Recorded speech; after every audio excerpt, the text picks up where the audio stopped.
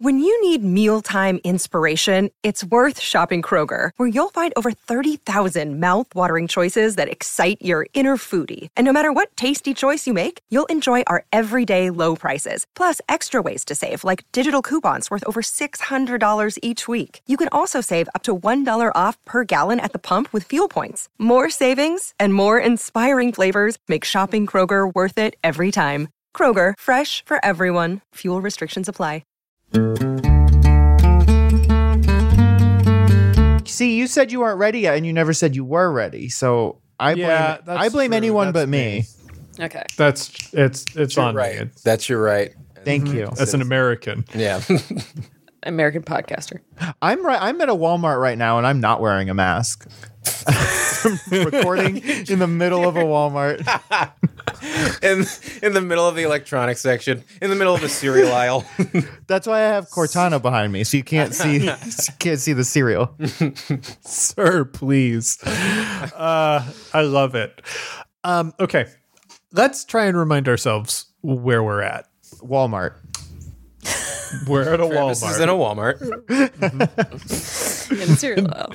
Travis is trying to podcast in the middle of a Walmart. Well, I'm in a Walmart. Travis is in a Kmart. That's right. One of the cool fantasy things about the world of Skyjacks is we still have Kmart. Yeah, Kmart did not go bankrupt in Spear. Good.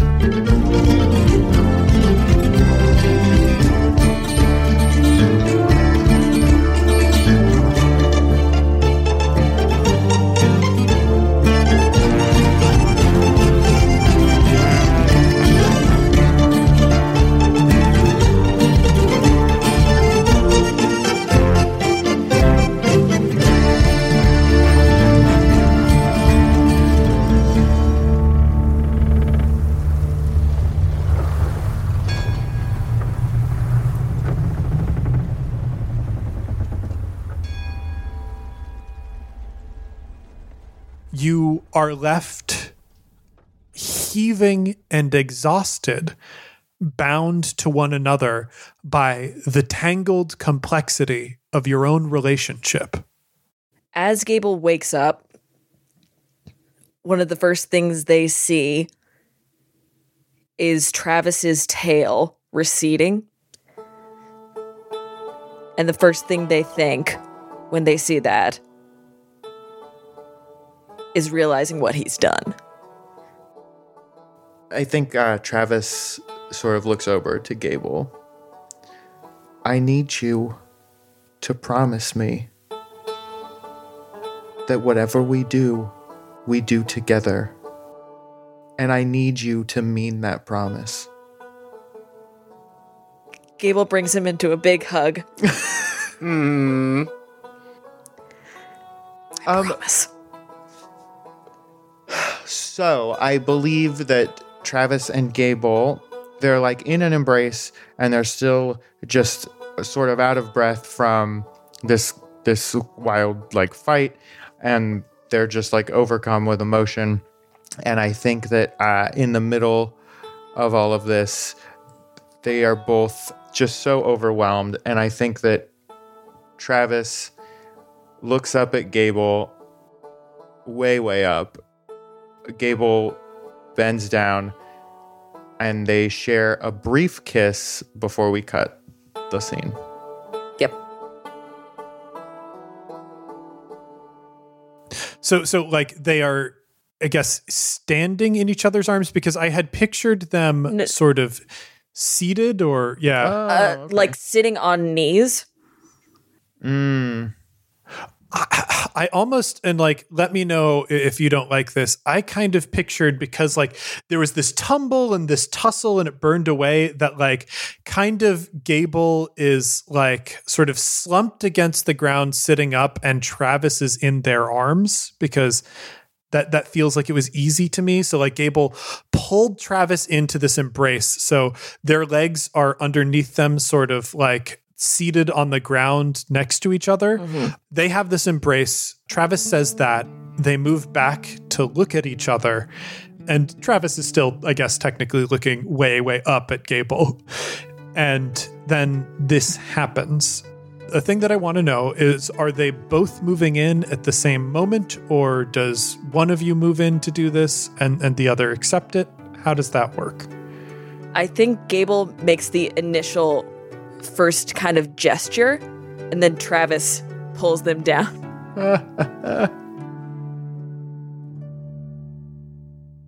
I like that. And as the kiss connects, I'm not going to cut away yet because there's important things that need to happen here. I think the strings that were binding you, they were providing comfort and safety from the pain that was racking you and the anger that you were throwing at each other. But they're also binding you tight together right now.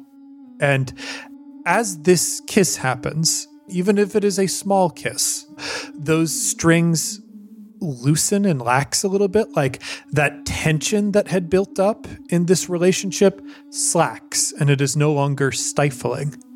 And there is a relief and peace that accompanies that feeling.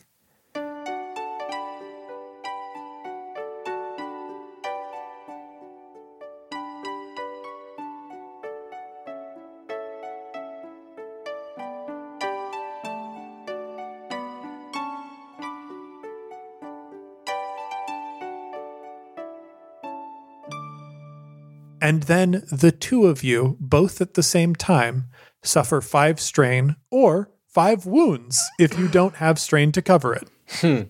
I think I'm... Actually, What James, happens I'm when you taking have- 11 strain. Ooh, you're taking Oh, that's right. Hell yeah. We're still doing it. It's still fine. What happens? I don't think this kills anyone. No, I'm still full 0 on wound. strain. Then it goes into wound. Yeah, if you pass your strain, it goes into wounds. Yeah, I'll do that then. So I'm at a 0 strain, and that's it. And before we deal with that, let's cut back to Jonnet. Okay, so depending on whose turn it is, because does the Uhuru get a turn at all? I think we've been does- skipping have- over the Uhuru.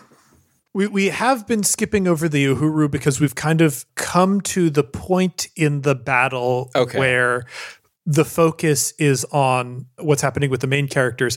If you want the Uhuru to take a turn, I would definitely be open to the crew of the Uhuru doing something about like the mariners that are still around. I'm only asking because if the Uhuru had a turn, I would like Toku to jump in. Okay. 'Cause Yeah. I think proximity-wise, he's close. He's there. He's right there. Yeah. Yeah. Let's have Toku make an attack. It is against 3 red, but it's going to be rolling against Toku's 2 green and 1 yellow. Yeah, I feel like this all fits in like the nightmare mode when Jonnet is thrashing and in real time crying for help, but then also moving too slow to escape any kind of clutches. I like that a lot. So roll that attack. Okay, sorry. One more time. Give that to me. Sorry. 2 green, 1 yellow against 3 red. Gotcha. Come on, buddy. Oh. Jonnet. Okay. All right. So here's what is going to happen. So we've got 2 successes, Wow! 1 threat, and then 1 despair. Oh shoot! Wait. What? Gosh, yeah. I really couldn't ask for a more perfect roll. Yeah.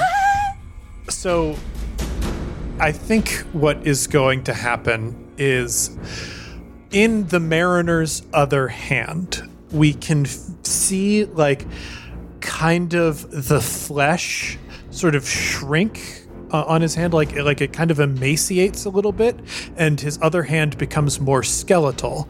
And you can see the Mariner's mark deep in black on his palm.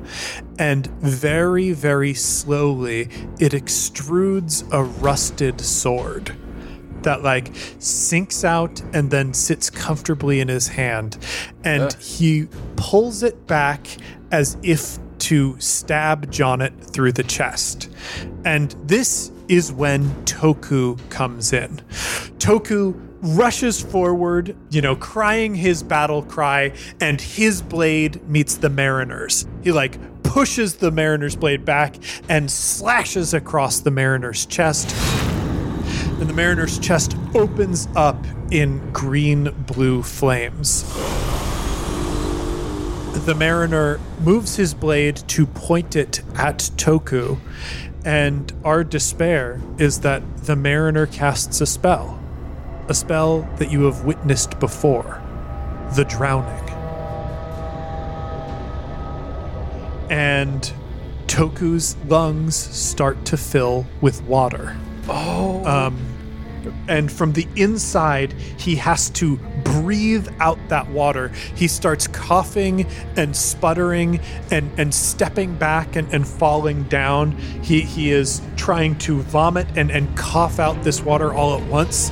And he can no longer stand to defend Jonnet at this point.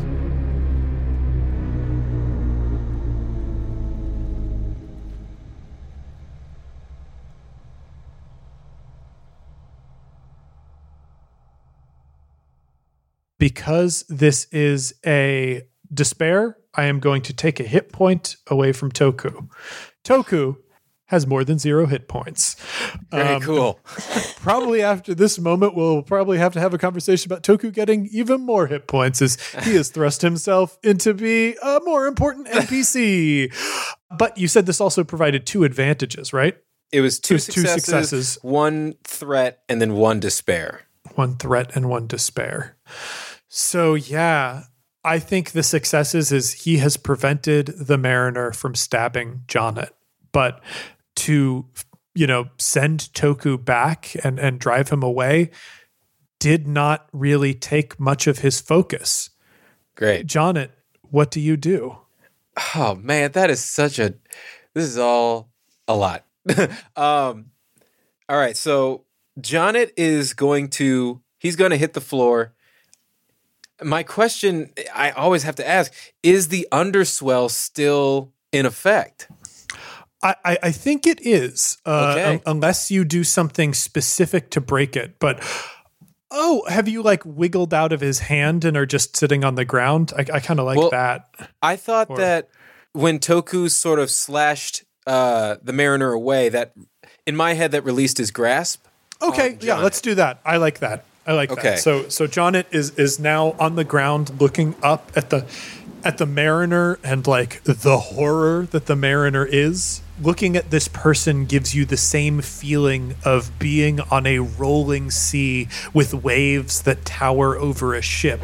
The whole experience is chilling and terrifying and makes you feel small and helpless. When Jonnet is faced with this, I think we're going to learn something important about Jonnet. Jonnet is in a moment of real despair. Everyone who was around who could have helped him is now incapacitated in some way. He is facing a force that is larger than him and is incredibly scary and means him harm. What does he do? All right. I can't remember. What is the name of the weapon that future Jonnet had? It's the 2-9, the 2... It is called a Kusarigama. Kusarigama. Jonnet is going to call out to his future self. I would like to, I don't know if I need a roll for this. I really just want to reach out into the future, grab the Kusarigama, and pull it back in, and have it be materialized in real time in the present. Yeah. I'm gonna pull a luminary for this. Cool. It's very fucking cool. He's just borrowing it. Just a second. Just yeah. I just need it. You're not using this, right? I like to think that whenever Jonnet reaches out to future Jonnet, it's always when he's at breakfast or something. he's having a nice conversation with his other future friends, and future Gable, future Travis, and a little boy's hand just appears out of nowhere, scrubbling on a table. So we got the newborn, beginnings, responsibility, and potential. Oh, I mean, How do you get more Jonnet Kessler than potential, baby? I think the Mariner raises this rusty blade as though he is going to kill Jonnet and begins to swing it down. And when Jonnet is desperate and alone and where most people would have completely abandoned hope, what does Jonnet draw on for strength? He draws on the man he will one day become. And Tyler, you got something to say, I can tell. Yeah. I wanna.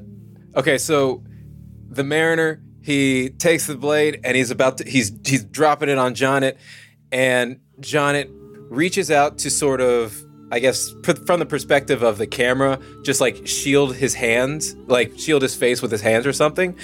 And we have a moment where it's a tight on the blade coming down, and then it just stops. It just stops right there, kind of just in thin air, but you hear this harsh metallic sound, and it's on the Mariner, it's on Jonnet, and then it's back on the blade, and then you see kind of it's truly just kind of materializing in real time, yes. Just the two elegant parts of the Kusarigama, because Jonnet wasn't shielding himself, he was reaching out and he grasped the Kusarigama from the future and is now using it in the present day.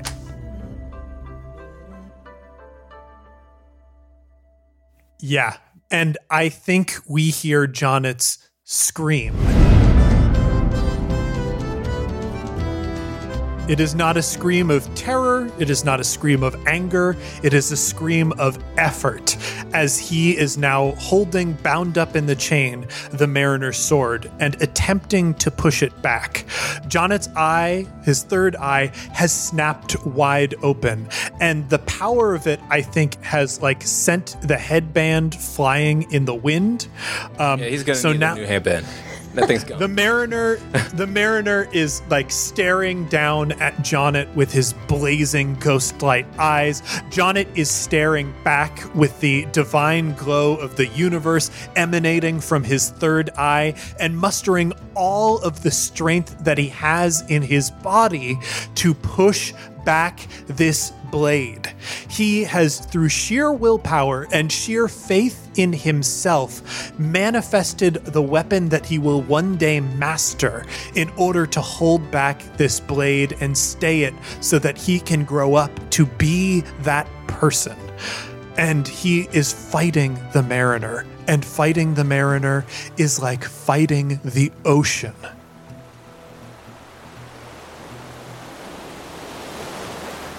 You summon all of your strength, but even now, slowly pushing forward, the blade is sinking down against you. You are shaking and forcing yourself, trying to exude more power against this. Suddenly, cutting through all of that, there is the chink of metal on metal.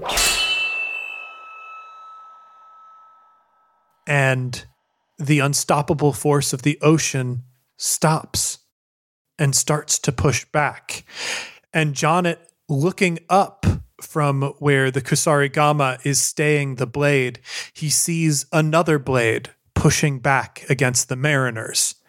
And it is the blade of Oromar Vale. Hey.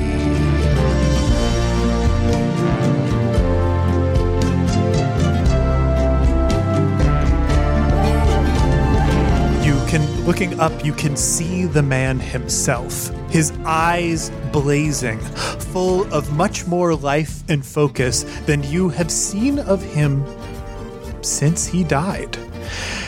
He confidently swipes the blade, and it sends the Mariner stumbling back.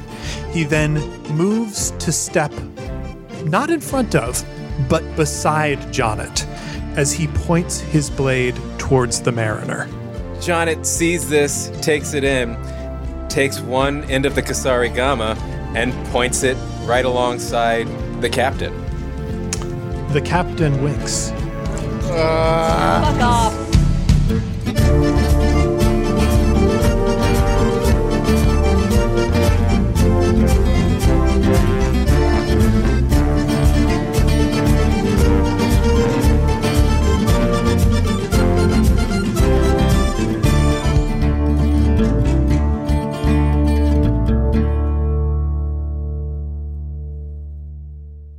Hey heroes, it's James, your game master, and welcome to the mid-roll. We got a couple announcements this week, but before we get to that, we have a radvertisement from none other than Liz Anderson. Let's listen in.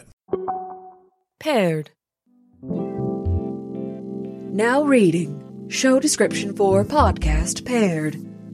Paired is a short-form comedy fiction podcast exploring guided meditations and musings from your digital assistant.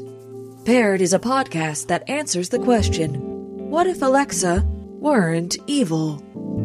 Paired will debut its new season on September 25th, featuring guest stars such as Janet Varney, Philip Molina, Addison Peacock, Alex Flanagan, Sarah Shockey, and many more. Paired is available on Apple Podcasts, Spotify, Amazon Music, and wherever else you listen to podcasts. End show description. Unpaired. Heroes, if you love Campaign Skyjacks, I know you're going to love Paired because it has the one primary ingredient that is absolutely necessary to make a good podcast that most podcasts lack. And that is Liz Anderson. A huge thank you to Liz and Paired for supporting the show this week. Heroes, we are in the last full week of our Kickstarter for Skyjacks Call of the Sky, the first volume to the Campaign Skyjacks soundtrack. There are going to be a couple days next week, but this is the last big one. And right now, we have all of our stretch goals on the table. As of this recording, you just hit our $37,000 stretch goal, which will get you chords for the Cutting Stone. Coming up soon at $39,000, we'll give you chords for Toast the Axle. And at $40,000, you will get Braith and June's duet of Lighthouse, performed by Mel D'Amato and Ali Grauer. Heroes, I promise you, it is so worth it. Their duet is adorable and beautiful, and it made me like those characters so much more. It might be a bit of a stretch, but right now we are hoping that we can end this campaign at $45,000. If we hit $45,000, not only will we hit the other two chord stretch goals, getting us chords for Johnny Forgot His Square Knot and Otto Van Von Veen, but if we hit $45,000, Arnie and Tyler will collaborate on a new song for Campaign Skyjacks. Arnie and Tyler have already worked together once before, and the results were amazing, so I am really hoping we get a chance to book them for this show. The only way to guarantee that collaboration is hitting that $45,000 mark. All that extra money will mean great compensation for Arnie as a performer, and that is very important to me. So if you haven't already, please head over to Kickstarter.com and search for Skyjacks the Album, or head to bit.ly/calloftheskyks. Before we get back to the show, a huge thank you to our backers on Patreon. We wouldn't be able to make this show without you. Casey turned in some amazing work for this episode, and your Patreon dollars help pay Casey's wages. I can't tell you what it means to have the opportunity to work with so many talented people. And thanks to all of you, everyone working on the show gets paid fairly. With all that out of the way, it's time for us to get back to the episode. Oh, I just remembered what episode this is and what's happening this episode. So also please do not spoil this episode. I want to put the same week-long moratorium on spoilers. If you want to talk about spoilers and you want to talk about them in public forums, be sure if you're in Discord to use the spoiler bars, and be sure if you are on Tumblr or Twitter to use hashtag Skyjack spoilers to tag your spoilers so that other people can avoid them if they don't want to be spoiled before they listen to the episode. Thank you all so much for being so good to each other. And with all that out of the way, let's get back in the sky.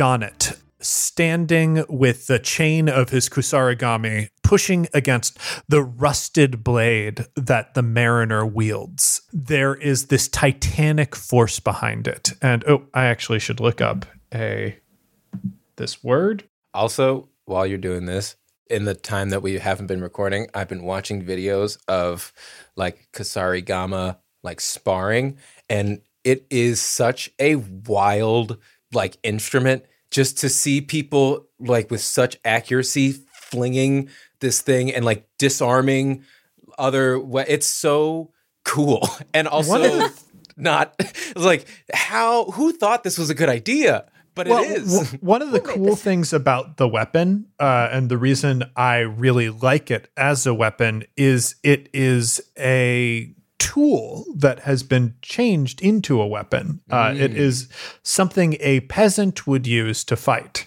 So unlike something like a sword, that there's a big air of nobility about it, and like you would only really be able to afford one if you were very wealthy and of a noble class. Like Kusarigama is, I have a farm implement that needs to be a weapon because I'm about to go into a fight. So there's something very proletarian about Jonnet having this like peasant weapon and using it to fend off like this horrible sea god, you know? Love it. Okay. So Jonnet is pushing back against the titanic force of the Mariner's strength. It is not just fighting a person. It is fighting the current. It is fighting the waves.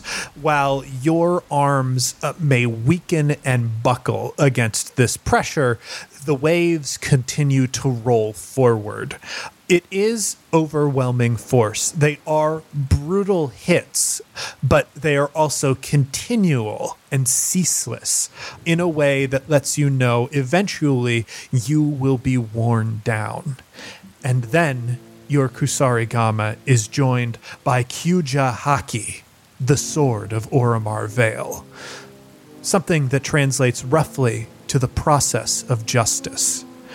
Oromar pushes back against the Mariner's blade alongside you, and there is the scream of metal as the rusted blade sloughs off. The Mariner looks at the figures in front of him.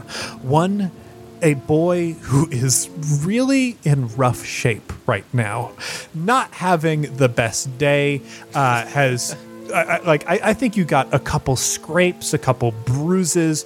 The wind and water is whipping at your skin. And I think, you can decide whether it's out of fear or exhaustion, but I think Jonnet might be shaking a little bit. But I want to know what's Jonnet's facial expression like at this time? I think it's honestly through the most shocking thing right now is that Oromar Vale is in front of him. Jonnet is processing the Mariner. He had that information before, but Oromar Vale being in front of him in this moment, helping him out, battle ready, is taking him even further aback.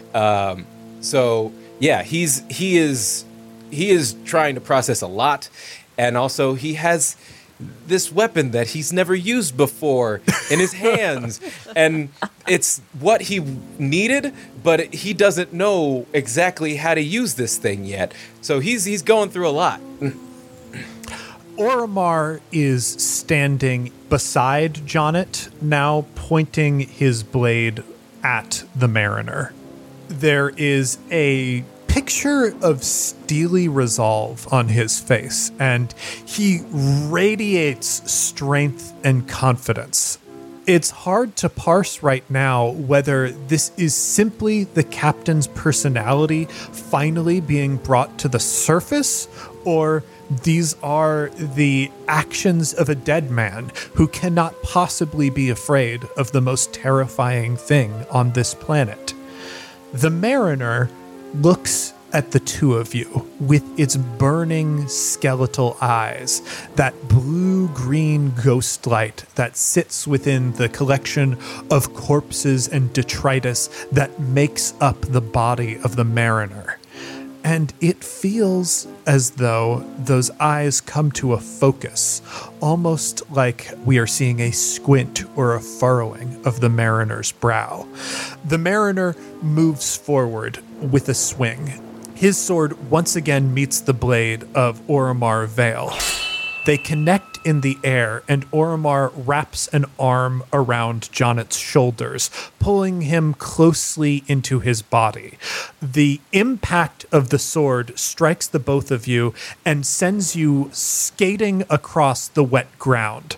There is so much strength behind the blow. It takes all of Jonet's balance and reflexes to stay on his feet while Oromar steadies him and stands against the strike, holding it at bay from the two of you. The mariner strikes again, this time with a quicker blow, trying to swing for Jonet.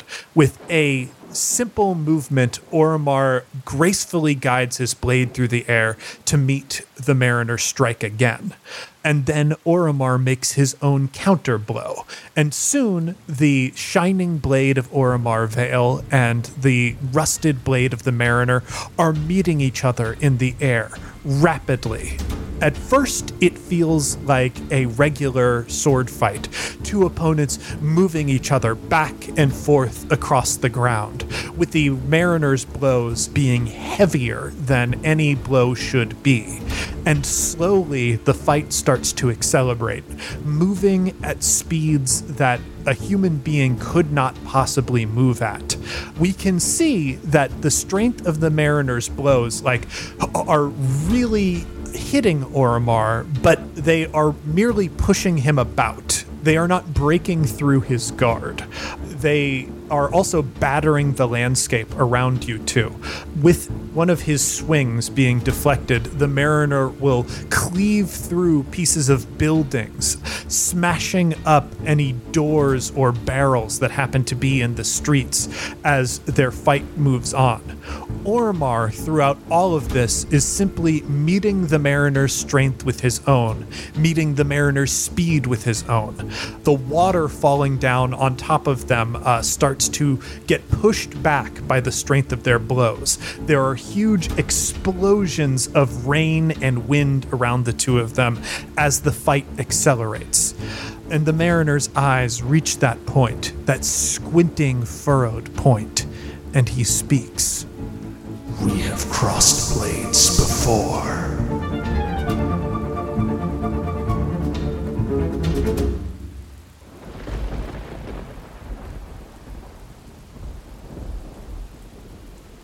And let's cut over to Gable and Travis. Gable and Travis, you've had a time. You're feeling more tired by the second. What do you do? Can we see what's happening? I think if you take the time to clear your heads, you are at the bottom of this grand staircase that leads up to Upper Nordia. And I think with the intensity of the fight above you, you can definitely see that something big is going down up there. Where's Jonet? I was going to ask. Oh, no. And I think from what we can see, does it look as if there's an end game happening up there? I think so. I think whether or not you can see that it's Jonet and Oromar standing off against the mariner, there is, at least for Gable specifically, there's this sense of malicious intent that is standing at the top of the stairs in Nordia. You can feel the mariner there. And I think, Travis, you've got those animalistic senses. You're also a person who has lived 200 years. It's hard to live that long, even with changeling powers, if you can't tell when some shit is going down. Can you run? Travis doesn't answer and just takes off. Gable runs after him. So the two of you... I'm so proud! the two of you are moving up the stairs. And we just get the pounding of feet and splashing of water as these two move up. The storm is not letting up at all. And we can see now that the wall of fire has broken down behind you, there are mariners once again starting to move off the ship and begin their march towards Nordia once more. You come up upon this scene.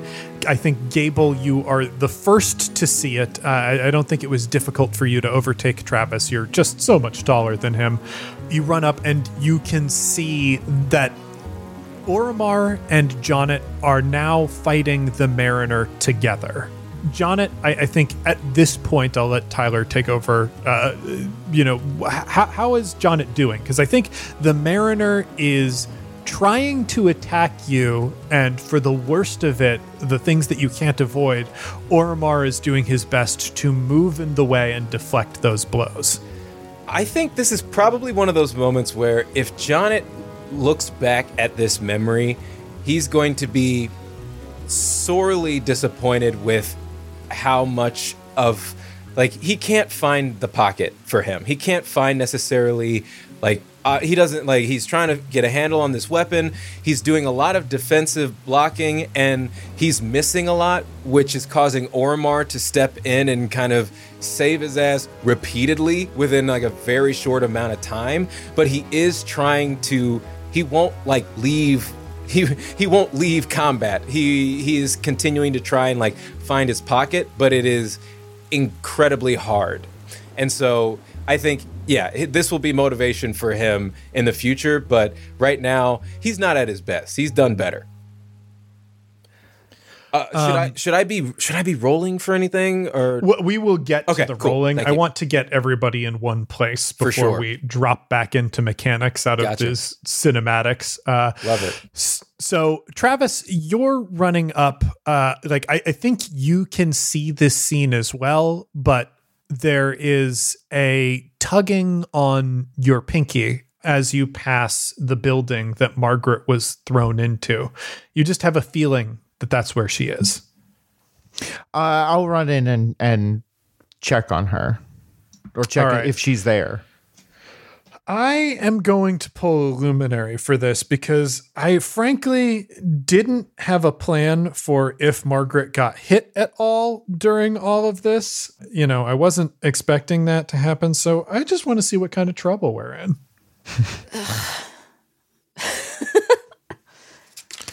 Yeah, the luminaries have been a big X factor here because I do have plans for Margaret, and I had plans for this whole Nordia adventure, but every time I pulled a luminary, it changed them. So, okay, it's the newborn, which is about responsibility and opportunity and things. So I think that works very well in your favor.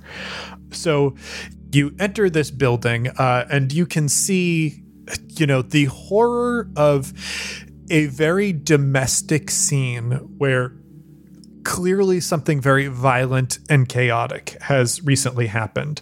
There are these shelves full of preserves and trinkets and cooking implements mixed with shattered bits of wood and furniture that has been thrown about with blood on the floor. And you can see there is Margaret, who has a lot of blood on her clothing right now. I think she struck her head as she was thrown through this door, and it kind of pooled out from there a little bit. There are terrified people that I think, when Travis walks into the room, you can see there was somebody in here who's got basically a fireplace poker that was ready to attack you, but seeing that you are not a mariner freezes up and lets you pass as you walk over to Margaret. Do I still look a little spooky? I can't remember. You turned full chimera, and I kind of think after that you were able to change back into a man. Fair enough. Are you okay? Is this your blood? Whose blood is this? Margaret, it seems like she's got trouble focusing and trouble speaking. What do you do? So first, I'm just going to try and draw her attention to me. How does Travis do that? I think that he had watched Dref do enough medical stuff that he knows the base, he knows as much as you would know from watching like ER, which is not much and probably not correct, but kind of like snapping, trying to like get her focus and like sitting her up, maybe getting some water for her, just trying to make her more alert. Yeah, I think Travis is right now in a situation where somebody important has been hurt and he is scrambling at different ways to show care for them. I think it ends with like kind of an intimate gesture or maybe a note of desperation or something. What is that? I think he raises his hand and like flicks his pinky. Yeah. I was trying to avoid this, but I think there's no way to do it. I think, Travis, you lose another hit point. Fair enough. And with that, some of the wounds like close themselves up, like Margaret's swimming eyes that were unfocused before focus up and they focus on you, and you can feel suddenly some of her power in the air. And as she does that, like she starts to move her body under her own power, and she looks up at Travis just in time. What happened? Well, I believe Jonnet is in danger right now. Well, we're all in danger. I mean, the Mariner is here. He's standing amongst us. We have to go. We have to get Jonnet and leave. I believe you've got a bunch of blood on you. What else? What else do we want to point out? I believe that person has a big fireplace poker. This is a fun game. It's good that you're very helpful in a. What? You crashed into my abode. Yeah, Thank you for also stating a fact. It's good to see that you keep your head cool in a crisis. What happened to you? I was struck by one of the Mariner's soldiers. Can you walk? Can you run? Can you fight? I can fight. I don't know how to fight that. I don't know how anyone can. Well, on the bright side, neither do I. So, Travis, with Margaret, like, in good enough shape to move, the question is, what do you do next? Now that I think I know that she's safe, if and when you're able, come to the ship to help fight. And if you don't, I won't hold it against you. The ship? I thought people were evacuating from the ship. Jonnet and the Mariner are at the ship, right? Or am I mistaken? Jonnet and the Mariner are right now in a kind of thoroughfare it's not quite an alley. It's like a path that connects the staircase from Lower Nordia to Upper Nordia in like a T section. Like moving across that, there's a path between the town square and the skyship port. So they're in the middle of these 3 points. When you feel up to it, if you're willing, come to the stairs by the ship port to fight. And if you don't, I won't hold it against you. You realize that's going to cost you. You don't want to just help and be a good person? Travis, I am working when I help you. As I do want to see Jonnet safe and Gable safe and you safe as well. But facing the Mariner, that's not for free. Like I said, if you don't come, I won't hold it against you. And Travis leans down and kisses her and says, that one's on the house, and then leaves. Damn! Ooh, that's a power up. That's a Oh, that rules. Oh, good job, Yes. Johnny. Coiled. Coiled.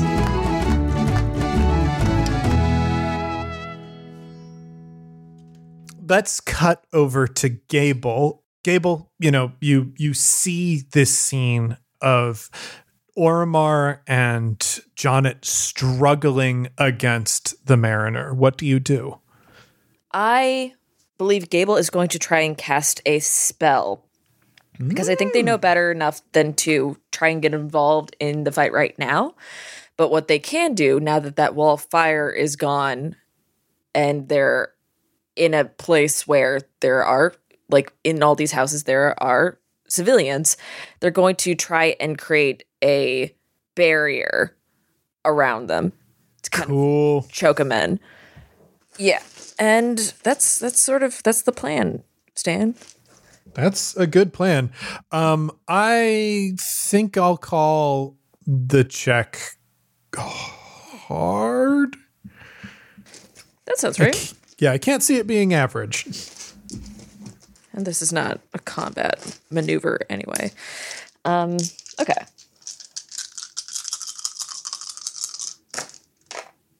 Oh no. Uh-oh. Oh, that's a failure. A failure and an advantage. Okay, failure and an advantage.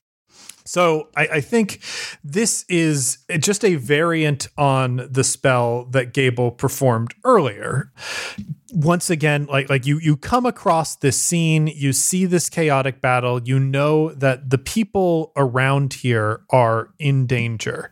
So you take your sword and you plant it into the ground, and once again, like those gold flames like spring to life on the blade and then start to bleed across the ground to create this ring of fire that starts to encircle this fight. The Mariner notices this, and I think he will, like, in the middle of fighting Oromar presses with an advance and like jabs his sword towards the Mariner. The Mariner parries and then scrapes the ground with his blade, and a sort of wash of water springs up and comes to meet the fire. And the air starts to fill with that smell of rotting fish and seaweed as that pushes back against the fire, and Gable is just hit with a swell of tiredness.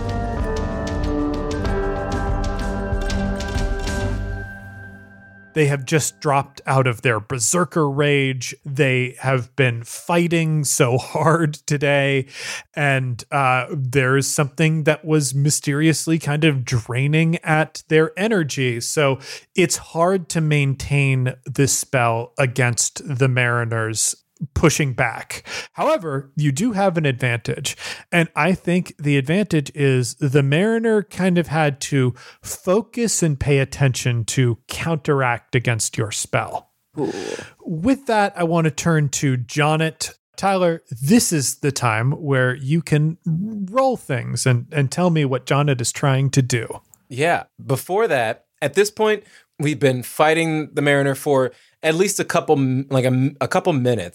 Mm-hmm. What is the Mariner's dominant side, left or right? Ooh, or that we can tell, or is that a perception? I might want a perception check from Jonnet. Okay. I really like that Jonnet's like, okay, it's time to analyze the Mariner's fighting style. All right, geometry going all over the face. Yes, and with 2 green dice. So I assume this is going to be rough. Yeah, I'm going to have to put it at hard. Yeah. Okay. We'll see. We'll just see. Wow. Could not have fucked that up more. That is 2 failures. Oh no. Okay.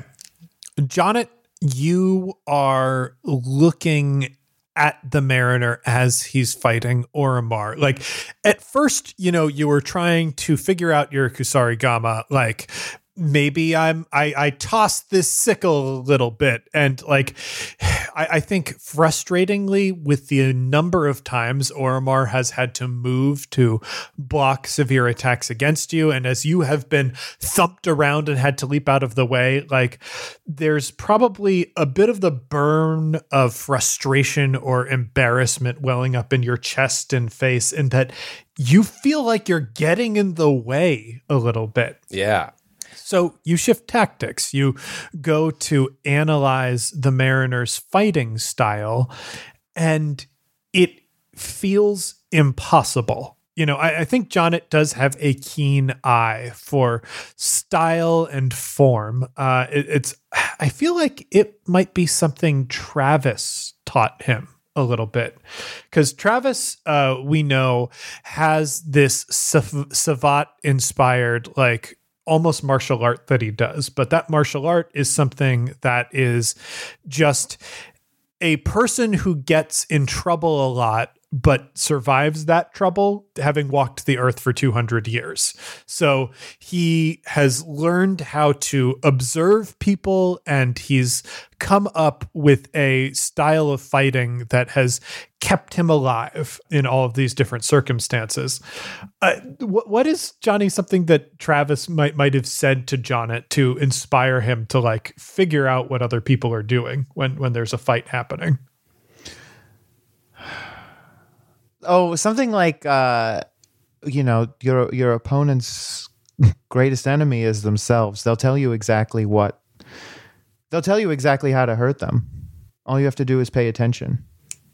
Oh, I love this. I kind of think there is a moment where Jonnet had 6 months on this ship, or a little bit more than 6 months, because he joined slightly before the incident on the island. And there has to be a time, especially as a 15-year-old boy, where Jonnet's like, I'm on a pirate ship. I want to learn about swords. And had to go around and got like a little bit of swordplay instruction from, whoever was around, whoever wasn't doing anything, which means he happened upon Travis one day, and, he had his wooden training swords, and he's like, hey, show me how you fight. I want to learn how to do swords. And Travis, like, rolls his eyes, gets up, and you square off, and Jonnet charges at Travis, and then Travis just makes a slight move so that Jonnet runs into Travis's training sword, like in the stomach, knocking the wind out of him, and then just says that. I love this, and I love how this is very early on in their relationship. So Jonnet walks away with so much respect for Travis that he's been trying to rekindle for months now, and Travis has just been an asshole. And I like the idea of Travis walking away from that interaction not remembering who that person was. I think he was also just like he wasn't wrong, but he was also just kind of like saying shit like, not every fight is a sword fight, and not every sword fight is a fight. Just like nothing. Just saying words. Oh, I love that. Yeah, I like the idea that Jonnet, because of that experience, has like returned to Travis time and time again. And Travis doesn't know that he's had this kind of like teacher-student relationship with Jonnet. Because he's just been saying random things so that he can go back to like reading or sleeping or whatever it is he does. Yeah, I feel like half the time Jonnet just like wakes him up and he's like, Teacher, what else do you have I need to say? some advice. So you come back to now and you try to watch this fight between Oromar and the Mariner in the few moments when you are not diving or running for your life in all of this. And you can see Oromar's fighting form in Oromar is making the most perfect and graceful movements possible to counteract this wild titanic strength that the Mariner possesses. If Oromar was less perfect in his technique or did not possess the speed that he possesses, he would have been struck down countless times during this encounter. But what you see with the Mariner is whenever Oromar gets into a position where he might be able to do something that would be lethal damage, the Mariner forms almost coral formations on his body that Oromar strikes with his sword and shatter, sending the Mariner maybe stepping back slightly, but not doing him any serious harm. The Mariner also seems to manifest different things about the sea to hurl at Oromar. It's not just swinging at Oromar with this rusted blade. It is the water welling up and smashing into Oromar as he's trying to parry. It is great gusts of wind howling around the two of you, making it difficult to stand firmly in place. It is the unnatural strength of the Mariner trying to simply swipe through the blocks and parries that Oromar is able to meet his blade with. It's also bits of netting and rope that are covered in seaweed and barnacles that are manifesting out of the Mariner's limbs and arms and slapping at the two of you. There is so much magical force here. It's hard to find any bit of sense in what you're fighting. And I think those two failures mean there's some fear here. You have a knowledge that kind of no matter what happens in the next couple minutes or hours, that you are going to survive this encounter. But you also know that someday you will have to face this opponent. And you can't figure out how to even begin fighting them.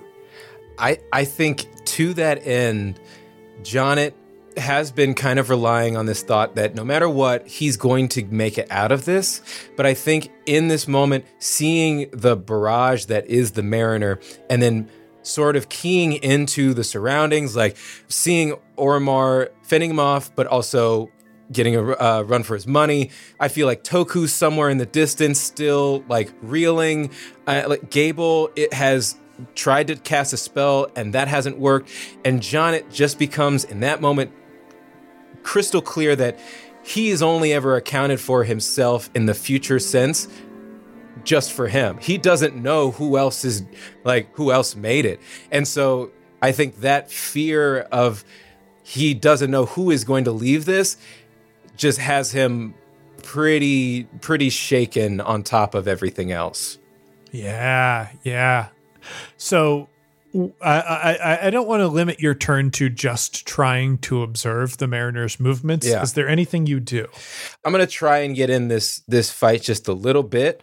And I'm going to roll something I've never done before, which is a coordination check, because I think Jonnet is going to try and the best way that I can think of this is like in Mario Kart, where you're racing behind another racer, but you get a little bit of a speed boost in their pocket. Mm-hmm. So I think he's going to try and time an advance from Oromar and get a little behind him so that he can try and take a swing right after Oromar has taken a swing on and just try and I like this a lot.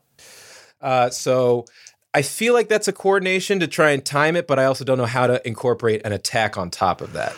So here's what I'm going to say is you're making a roll that will result in upgrades and advantages on the attack that you do next round here. Okay. I'll give it the regular melee rules. So this is going to be against 2 purple dice, but we're fighting the Mariner here. So it's going to be two red dice and 1 purple. that you're up against in this circumstance. I think the technical term is I'm fucked. But you also get a blue die because Oromar is in this fight with you and distracting the Mariner. Awesome. All right. This is the story of a girl Who cried? by a river, drowned the whole world. All right. This is going to be the background of the Mariner. this is so this is going to be 1 failure and 2 advantages. Ay. Okay, so the thing that you were trying to do is use Oromar fighting the Mariner to maneuver yourself into a position that gave you an advantage. That doesn't work, but something good happens for you that isn't that. Maybe if the position that I land in doesn't lend itself to making an attack on him, but it could lend itself to Jonnet trying to ensnare a limb of the Mariner in the chain of the Kusarigama. I don't know. Okay, I think I've got it. So Jonnet is trying to keep his eyes open, keep his focus up. Like he's feeling the fear a little bit of this moment, but he knows he has to do something. He can't analyze his opponent because his opponent is completely ineffable as a being.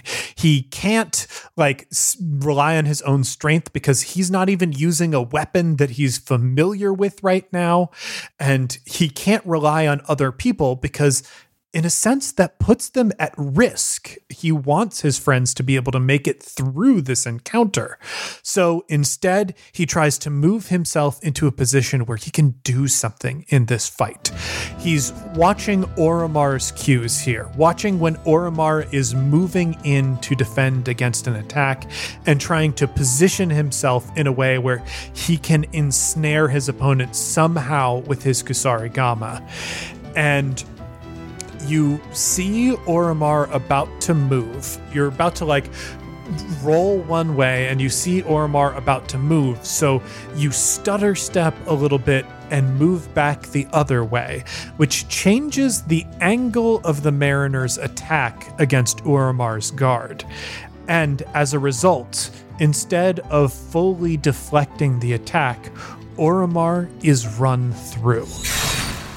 The blade of the Mariner sticks through Oromar's chest, and there is a moment of sheer terror as the blade sticks through Oromar's back and ends just inches away from Jonnet's face.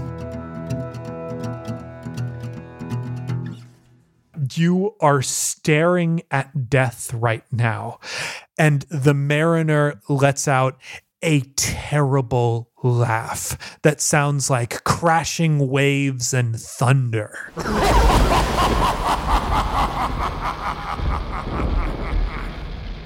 I think there is a lightning strike that accompanies it. You can feel all of the cruelty of the sea beating down against this rock that is Oromar. And the Mariner says, "It seems this'll be the last we cross swords." And Oromar's hand shakily goes to grab the Mariner's hand with the sword in his chest. And it looks like these might be Oromar's last moments. He turns to Jonnet, unable to fully move his body because he's stuck in place with the sword. And your eyes meet the captain's eyes. And the captain winks. He's not going to die by being run through with the sword. Yeah. But the fucking Mariner doesn't know that. Yeah. So now is the perfect time to entangle the Mariner's blade with your Kusarigama. Yeah. And I think this is probably the most quote-unquote ideal intro to a Kusarigama, where it's it's not a moving target. It's truly just hey, this is what it's used for. You can wrap this around baby's first Kusarigama. And so, yeah, he gets the wink, and I don't even think Jonnet would be in a cool enough state to wink back, but he just truly just steps out, fans out to like the natural like opening between the two opponents, raises up the blunt end of the Kusarigama, and then just brings it down on the Mariner's blade to just, in a perfect world, just like wrap around it a couple times. Cool. Yeah, I think that's what we got. So you are now like entangling the Mariner's weapon. The Mariner's weapon is also stuck in Oromar's chest. So there is...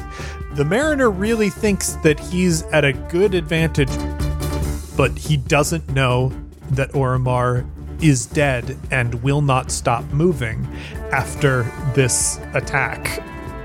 And you have wrapped up that weapon as best you can.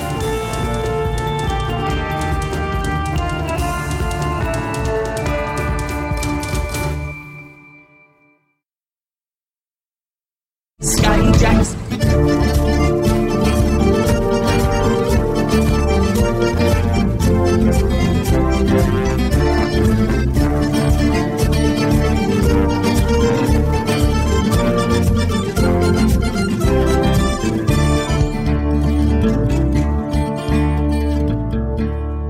We return once again to a long line of prospective crew members of the skyship Uhuru. One approaches the table and places his headshot and resume down. He is an incredibly handsome older gentleman with really a very strong jaw, impeccable features, and hair that looks like it is very well tended, of the salt and pepper variety. He sits down on the stool and makes it look very easy and natural. Well, first of all, your headshot is magnificent, I have to say. Is this professionally done? Thank you. Thank you very much. I actually did it myself. What? How? What? John takes the photo. I dabble in life drawing and any sort of lifelike recreation through art. That's actually a pencil drawing that you see there. Wow. This is a pencil draw. Wow. So this is the only one that you have? Yes. Each headshot I give out is a bespoke a piece that I do myself based on, what I look like in the mirror that day, or at least what I remember of what I look like in the mirror. I'm very invested in detailed life drawing, and I can assure you, it's not sexual. Wait. Hang on. Wait. Gable, if Gable went outside right now, would they see a machine that a person could step into and transform them into the opposite? Is it outside right now? What? Yeah, this has to be it. This is saliva. It's so. His name is Spew. His name is Spew. Who has done this? Who has brought the Stefan machine? I am afraid. What's your name? I don't know what you could mean. My name is Spew. My name is Spew. I don't like this, and there is absolutely only one way to solve this. Whatever do you mean, my good boy? I'll be back. Travis leaves. While he's gone, I'm going to spew. Here's a sword. Mm-hmm. You're going to need it. Oh, yes, I'll take this sword. Thank you very much. Mm-hmm. I must apologize. I do know this is an interview. Generally speaking, you would ask me my weaknesses, but I figured I'd volunteer them for you. I, generally speaking, don't like to go on long expository monologues talking about the world and things around me. I assume everyone knows what I know. So... Generally speaking, I don't go in for that sort of thing. So if that's what you're looking for in a crew member, you won't find it here. Travis returns with 3 bottles of potion. He hands one to Gable and one to Tyler. Or not to Tyler. Tyler's over to the corner. He says, Tyler, get out of here. Hey guys. Wow, this is weird. Tyler, get back in the wormhole. Yeah. Sorry. And I jumped through a rip in space, time, and reality. Yeah. He gives the third to Jonnet. Mr. Oh. I'm going to take that sword back. I thought this was going in a different direction. Well, of course. Yeah, there you are. Shink. Now, what I've brought are 3 bottles of Bruce juice. When we drink these, we will get all of the karate powers of Bruce Lee.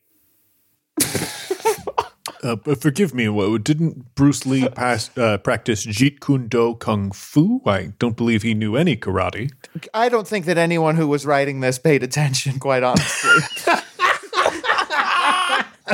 I'm less familiar with this part of this ceremony, but I'm. Oh, you've never seen when our friends take Bruce juice and get good at martial arts? Yeah, I've not. Seen this part of the ceremony. So you fell off after that. I did indeed. Yeah, the show got weird. I do recall that in a future season we will go to the moon. Sure, why not? I think we teleport to France too. Who's to say? Isn't it funny how he wasn't even supposed to be on that show more than like an episode? Just like it seems like really. We just have a bad, broken entertainment system that will allow any bit or side character to completely take over a show. Not today! Travis chugs the Bruce juice and begins to do kung fu or whatever you just said on your ass. Jeet Kune Do. Gable takes the juice away from Jonnet and puts it in his little bag. Like, this is a Travis. Yeah, this is a Travis thing. Spew is beaten back into the machine where he is transformed back into Spit. Spit is so badly injured that he can't really perform most of his day-to-day duties, so he falls back in doing the one thing that he still can do, which is voice acting, and he goes on to voice a small blue hedgehog character and is greatly beloved in that role. Oh, that's nice. That's nice. Yeah, great. All right. Campaign Skyjacks is a one-shot network production. For more information, be sure to follow us on Twitter at @CampaignPod for updates about live shows and other events we might be doing. You can find more great gaming shows over at oneshotpodcast.com, like Design Doc. Join hosts Hannah Schaefer and Evan Rowland as they redesign their first role-playing game. Design Doc is an experiment in public participatory analog game design. It's fun, it's messy, and you're invited along for the ride. Jonnet Kessler was played by Tyler Davis, who can be found on Twitter and Instagram at Tyler A. Dave. Gable was played by Liz Anderson, who can be found on Twitter at LizAnderson___, or on her podcast, Paired. Travis Madigo was played by Johnny O'Mara, who can be found on Twitter at JohnnyInBriefs or on his podcast, Dilettante Ball. I am James D'Amato, your host and game master. You can find me on Twitter at OneShotRPG or on my other podcast, One Shot. The original music featured in this production was composed and performed by Arnie Parrott. You can find Arnie on Twitter at ARNEPARROTT, and you can find more of his work at atptunes.com. This episode was edited by Casey Toney, who can be found on Twitter at CaseyPoney, spelled CASEYPONEY, or on his own podcast, Neoscum. Our logo was designed by Fiona Shea, who can be found on Twitter at FionaPup. The world of Sphere was inspired in part by the music of the Decemberists and the card game Illimat, property of Together Studios. The game used in this production is a modified version of the Genesis role-playing system that was created by a talented group of game designers who were fired by a private equity firm owning Fantasy Flight Games. There are no kings. Take flight, heroes.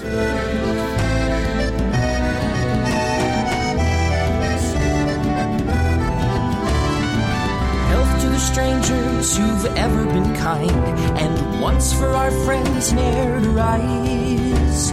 Twice to the dearest we're leaving behind, who know we can never deny the call of the sky.